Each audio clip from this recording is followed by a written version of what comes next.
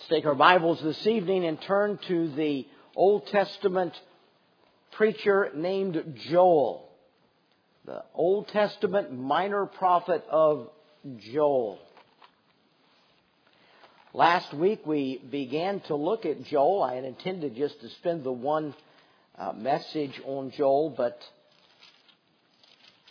decided then that we needed to take a second glance at the message that this preacher had.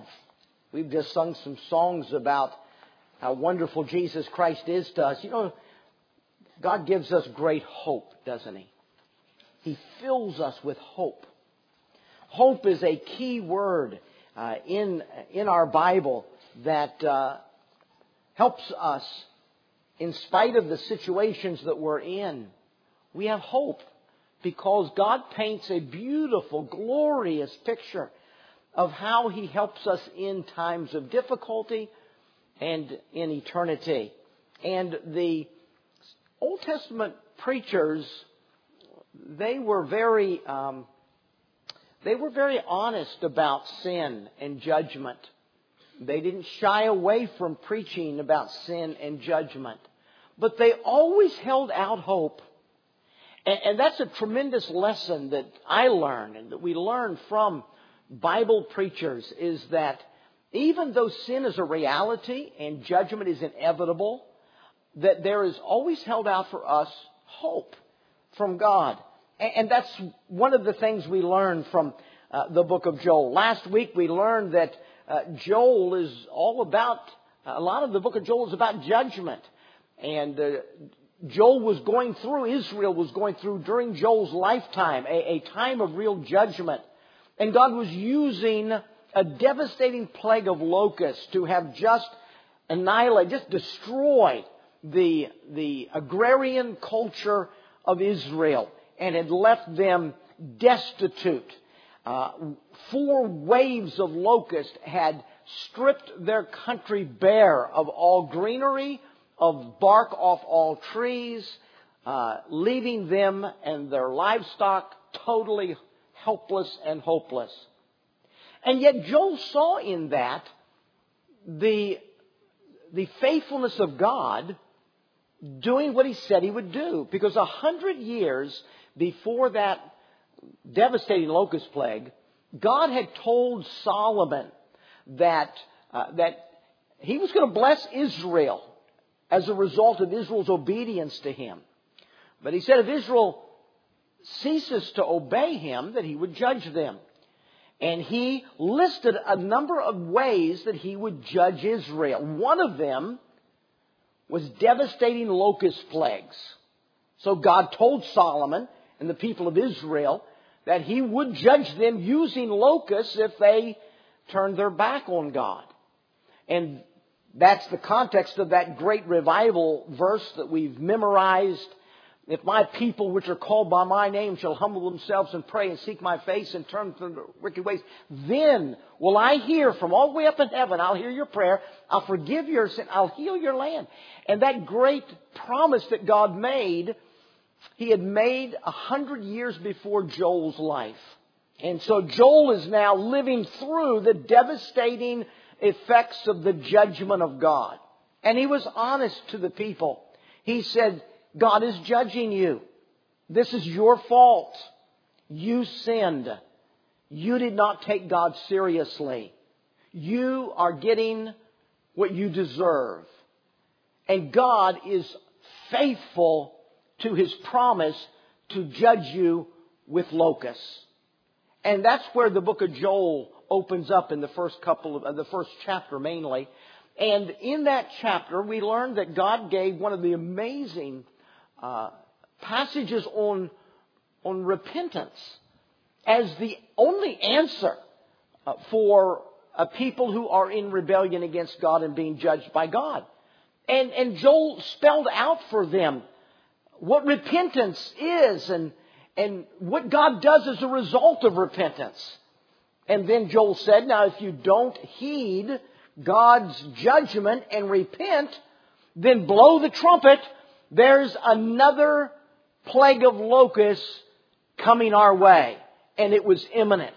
And in the second chapter of Joel, Joel told about an imminent plague of locusts that were going to be upon them if they didn't repent of their sin as a nation.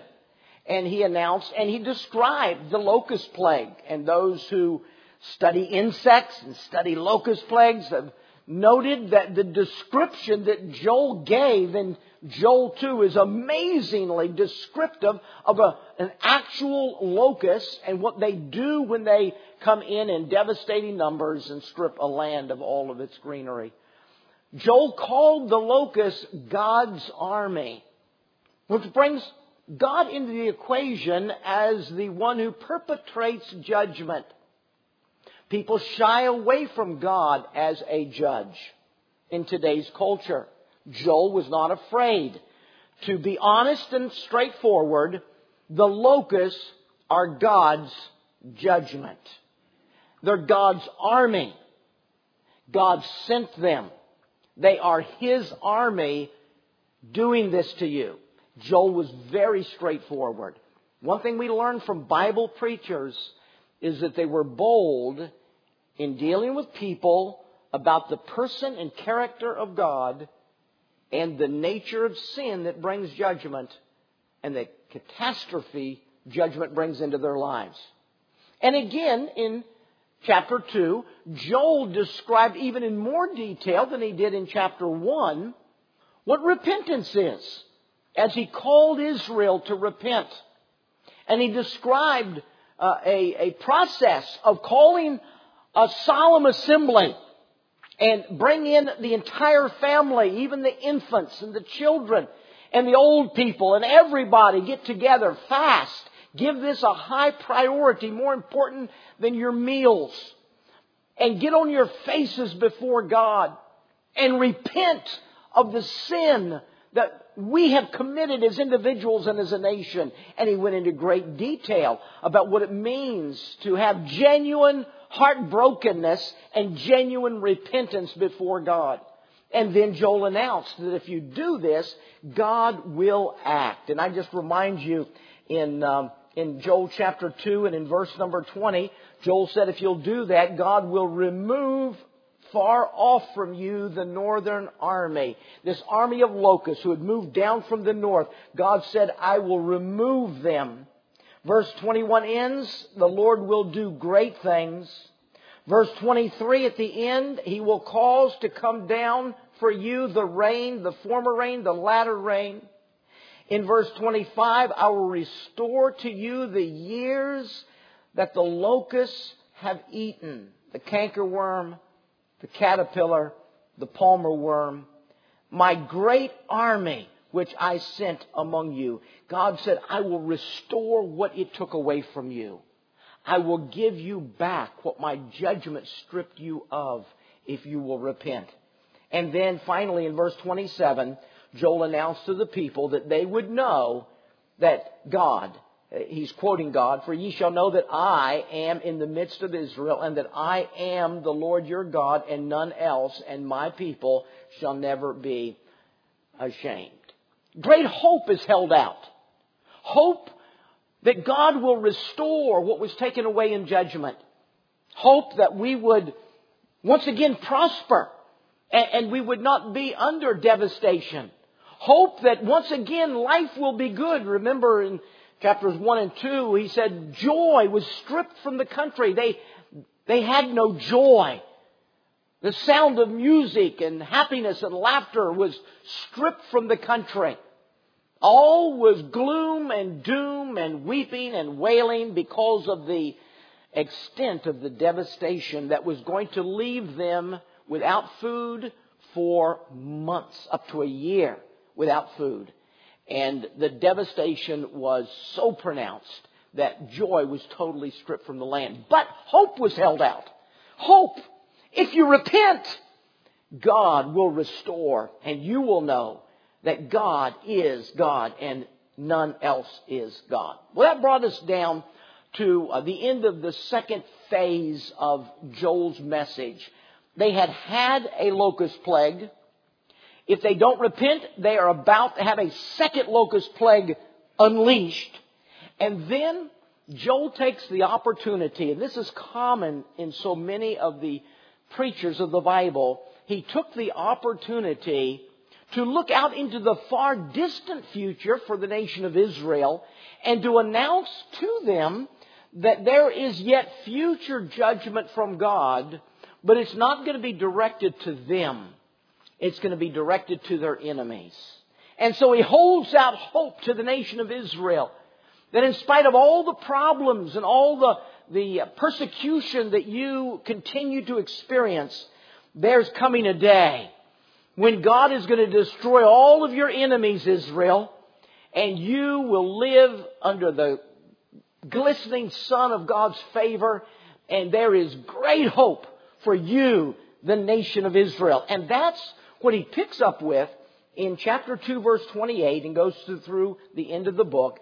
He speaks to them about the judgment from God that will come later, but that will be directed to Israel's enemies. We learned last week that the phrase day of the Lord is a common phrase for a period of judgment. It's used 5 times in the book of Joel. It's used of both the locust plagues that they were facing in Joel's lifetime. It was also used of the tribulation period that was going to be at the end of Israel's earthly history that is yet still future history to us today. And that also is called the day of the Lord, a period of judgment. And so this judgment from God is going to come. Verse number 28, it shall come to pass afterwards. And you've heard people say, I'm glad that the Bible contains the phrase, and it came to pass. Whatever the problem, whatever the heartache, whatever the trial, it will pass. And it will come to pass that God's victory and His hope and His blessing is held out there in our future, even during times of difficulty. He goes with us even through that horrible valley of the shadow of death. Now, in chapter 2, verse number 28 to the end of chapter 2, I want you to notice that there are a couple of things that God pours out, He speaks of as coming out in this time of future judgment. And you see on your notes, there are 2 things. Number 1 is the outpouring of the Spirit. And number 2 is the final judgment of the nations. These are 2 critical things that are going to happen in the future that are held out as hope for the future. First is the outpouring of the Holy Spirit that will come upon the people. Verse number 28 says, it shall come to pass afterwards that I will pour out my Spirit upon all flesh. Your sons and your daughters shall prophesy. Your old men shall dream dreams. Your young men shall see visions. And also upon the servants and upon the handmaids in those days I will pour out my Spirit. I will show wonders in the heavens and in the earth, blood and fire and pillars of smoke. The sun shall be turned into darkness, the moon into blood, before the great and terrible day of the Lord come. And it shall come to pass that whosoever shall call on the name of the Lord shall be delivered. For in Mount Zion and in Jerusalem shall be deliverance, as the Lord hath said, and in the remnant whom the Lord shall call. Now, God mentions here the outpouring of the Holy Spirit.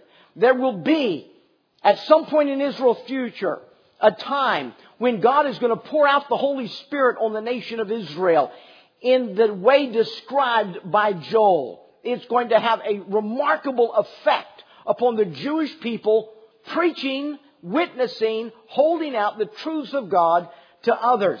He talks about them seeing dreams, visions, prophesying, wonders, all these things that are going to come. Your sons and your daughters shall prophesy. That is to proclaim or to preach. Your old men shall dream dreams. There's going to be a pouring out of the Holy Spirit that is going to activate the people of Israel to be involved in the propagating of the truth of God. Accompanying that spirit of evangelistic activity will come signs in the heavens. The moon will be turned to blood. The sun will be darkened. There's this description of events in the heavens, in the planetary orbits of the planetary bodies that is going to be devastating, dramatic. It's never happened before. It's going to get everyone's attention all over the world. And it's related to the Holy Spirit being poured out on the Jewish nation, the Hebrew nation, and their evangelistic activity all over the world. This outpouring of the Spirit is going to result in great evangelism. Verse 32, and it shall come to pass that whosoever shall call upon the name of the Lord shall be delivered. There's going to be great deliverance from God that's going to come upon the people. Now, all of that language sounds really familiar from the book of Revelation, doesn't it? The moon being turned to blood, the sun darkened, the evangelism, the worldwide Jewish evangelism. The book of Revelation adds a lot of detail to it. The 144,000 Jewish evangelists, the number of people that will get saved during the tribulation period. Now, all related to the Holy Spirit being poured out on the nation of Israel during the tribulation period.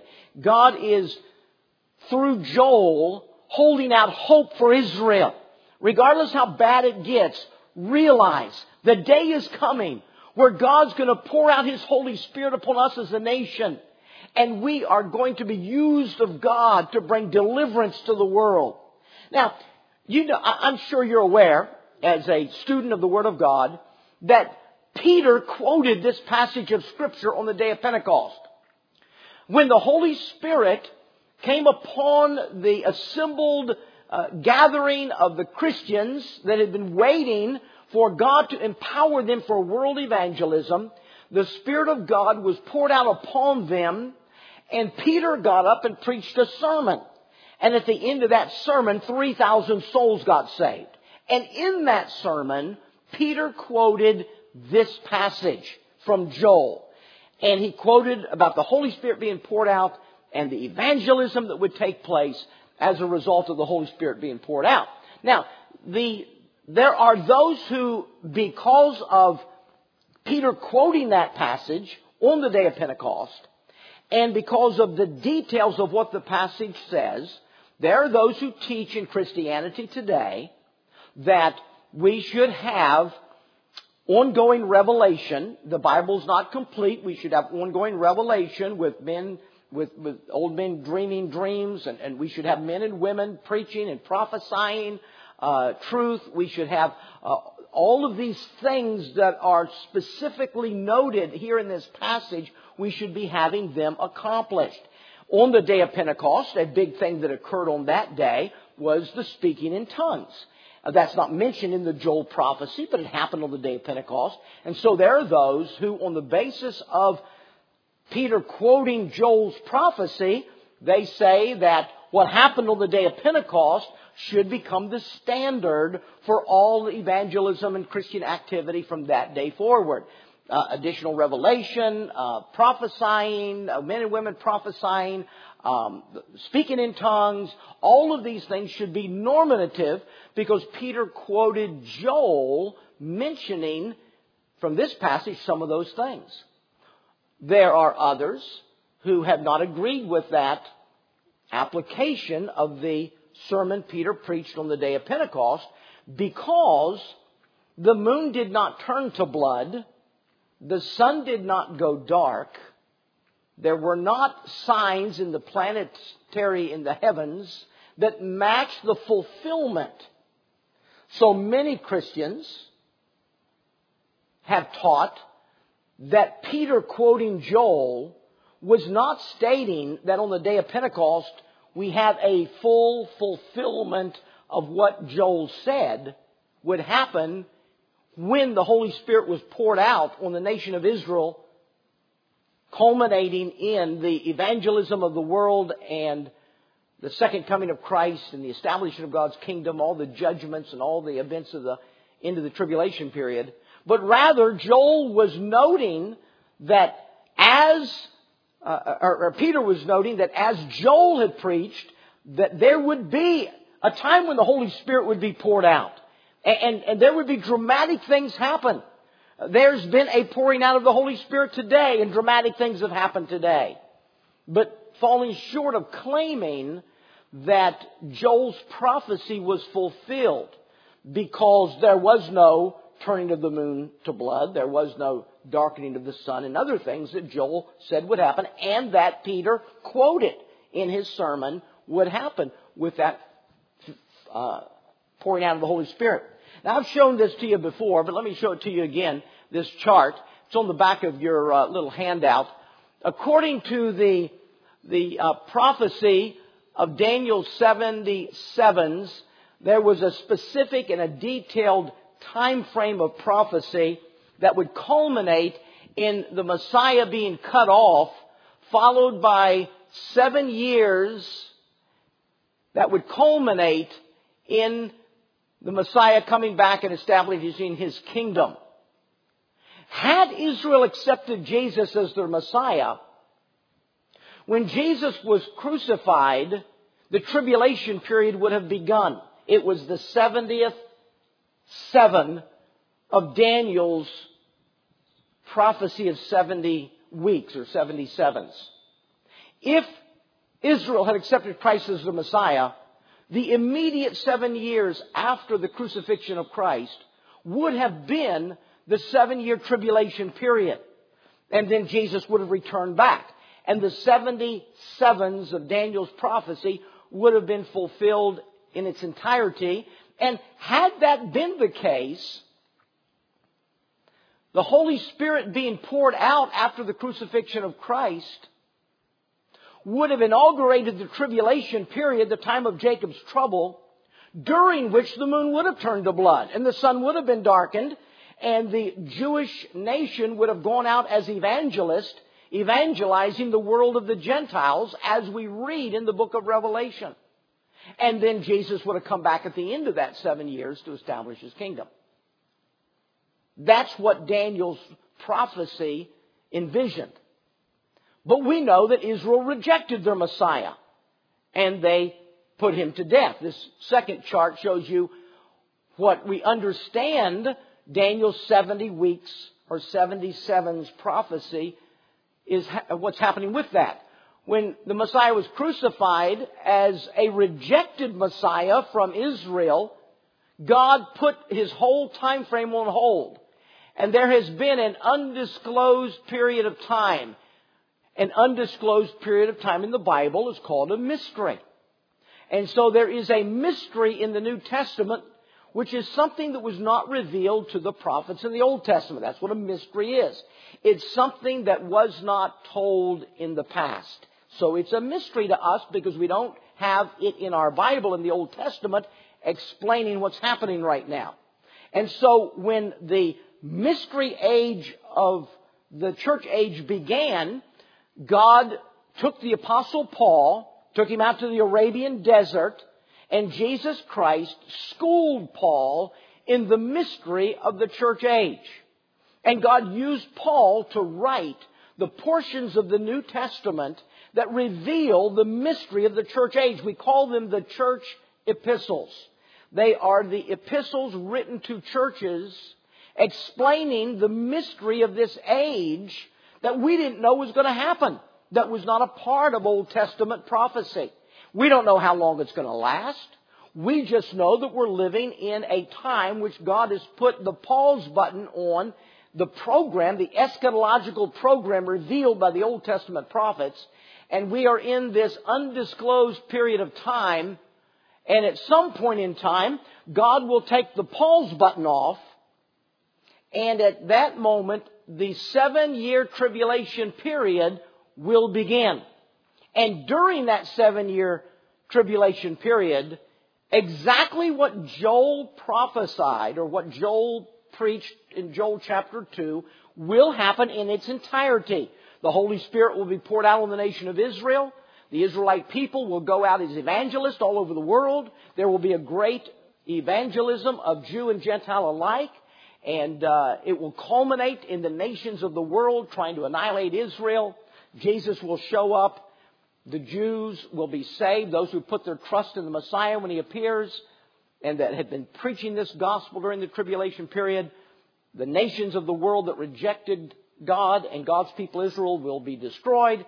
And the tribulation period will end in a worldwide battle, a horrendous battle that Joel then describes in chapter 3. And Joel chapter 3 is all about this judgment of the nations. Now, let me just mention one other thing real quick here. this idea that Joel said when the Holy Spirit's poured out, these things are going to happen, and then it didn't happen just like that. Do you remember in Matthew chapter 4 when Jesus Christ, Matthew chapter 11, when Jesus Christ had been approached by the disciples of John the Baptist.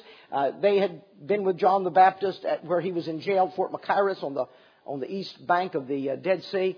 And John was doubting, and he sent his disciples, said, go find Jesus up in the Galilee and ask him, are you he that should come, or look we for another? They found Jesus. They said, Jesus, John sent us, your cousin sent us to ask you, are you really the Messiah, or should we be looking for someone else? Jesus answered them, sent them away. And then Jesus told the group that had been party to that conversation, said, there's never been anyone greater than John the Baptist. Greatest preacher. And as a matter of fact, if the people had received it, John the Baptist was Elijah. What's that about? Well, the book of Malachi ends in chapter 3, verse 1, and again at the end of the last chapter of Malachi, chapter 4, the book of Malachi announces that the Messiah will be introduced by Elijah. That Elijah, the prophet Elijah, will be the forerunner that will introduce the Messiah. And so, when Jesus is saying, I'm the Messiah, he was questioned, where's Elijah? And Jesus said, if the people will receive it, John the Baptist is Elijah. But because Israel rejected Jesus Christ, John the Baptist did not fulfill the prophecy of Malachi in the coming of Elijah.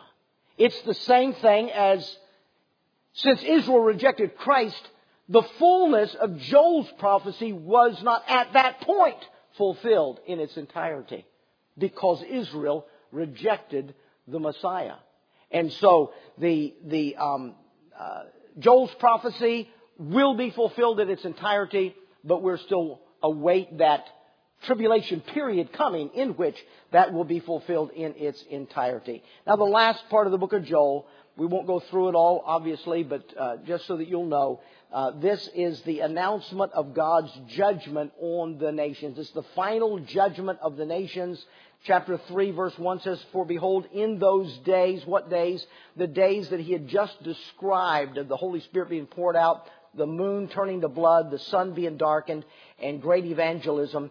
In those days, and in that time, when I shall bring again the captivity of Judah and Jerusalem, I will also gather all nations and bring them down into the valley of Jehoshaphat, and will plead with them there for my people and for my heritage Israel, whom they have scattered among the nations and parted my land.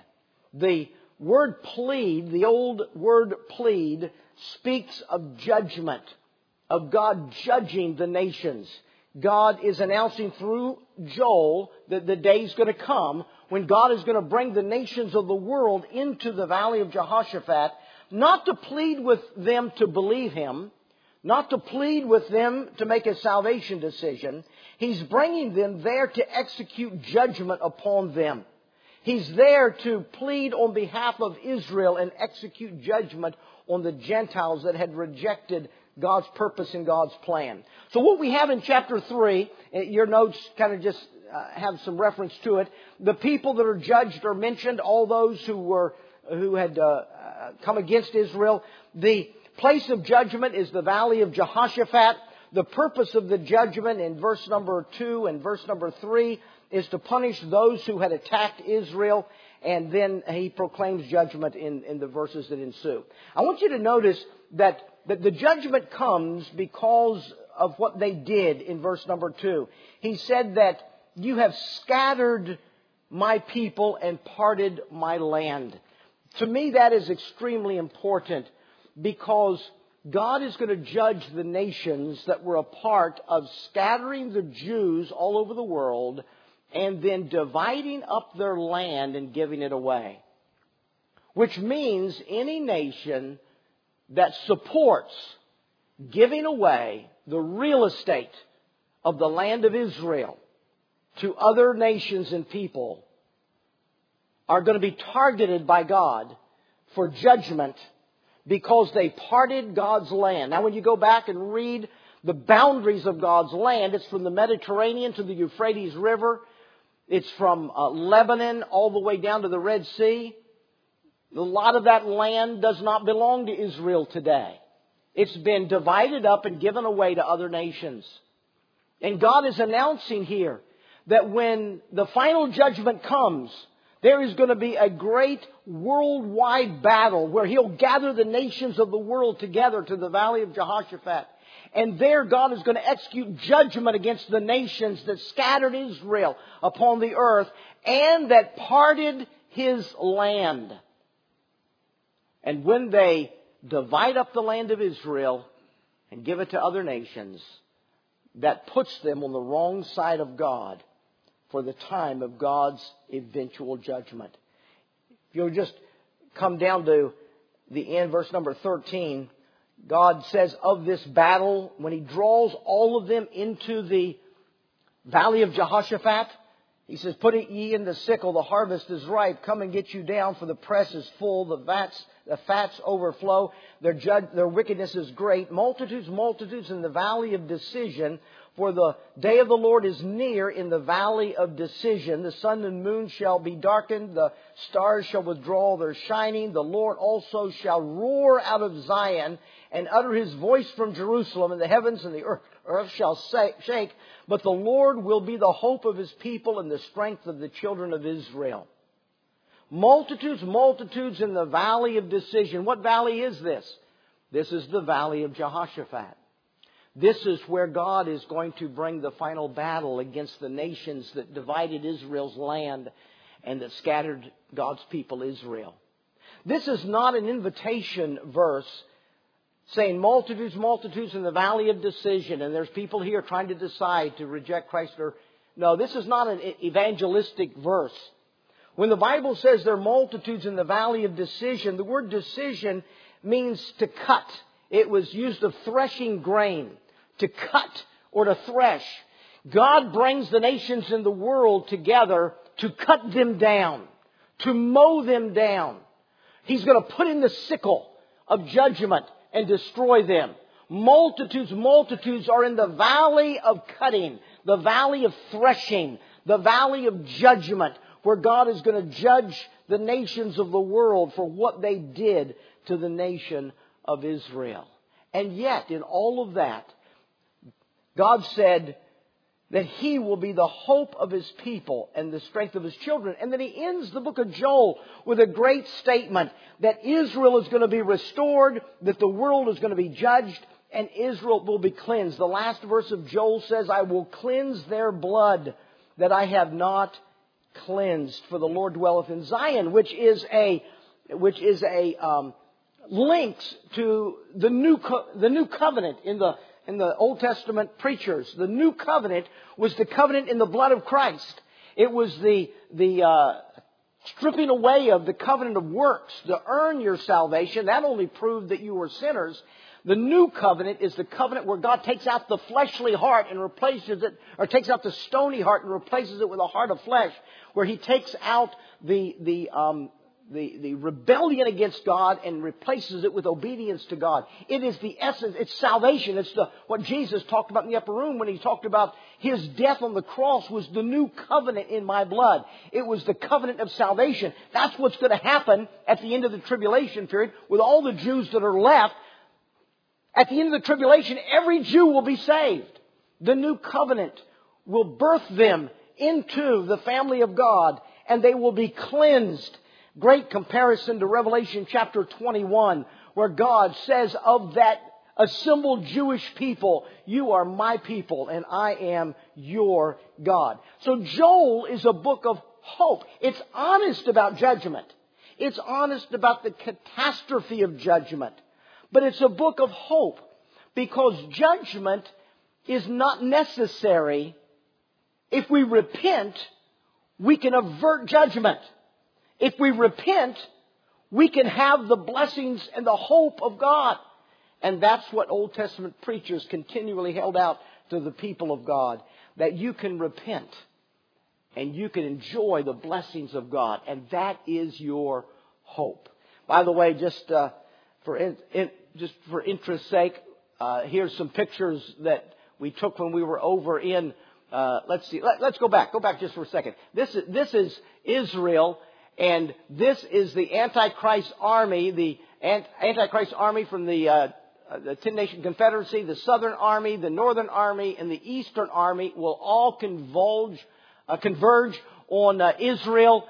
When God brings them all together, God invites the vultures of the world to come to eat all the flesh that'll be dead flesh that'll be there. Next picture is again the distance from Megiddo, the valley of Megiddo, down to Idumea is 200 miles. There's a 200-mile battlefield where this battle will take place. Next slide, please. Here's a picture looking at the valley of Jehoshaphat, the valley of Megiddo, standing up in the northern part of Israel when our group was there. Here's another picture from another angle. Here's John Colantoni up in the visitor place. Listen to the preacher talk about it. This is the battleground where this great conflagration will occur. And here's Suresh. We'll get Suresh in there as well. Here's Suresh. He became a mighty warrior riding a war chariot to go and fight. I hope you're on the wrong side, Suresh, in that final battle. But anyway, that's all going to happen. And it's all told to God's people for the purpose of hope. Hope. That no matter how bad it gets, no matter how hard it is, hope is always available from God to repentant people. And God will save Israel from their enemies.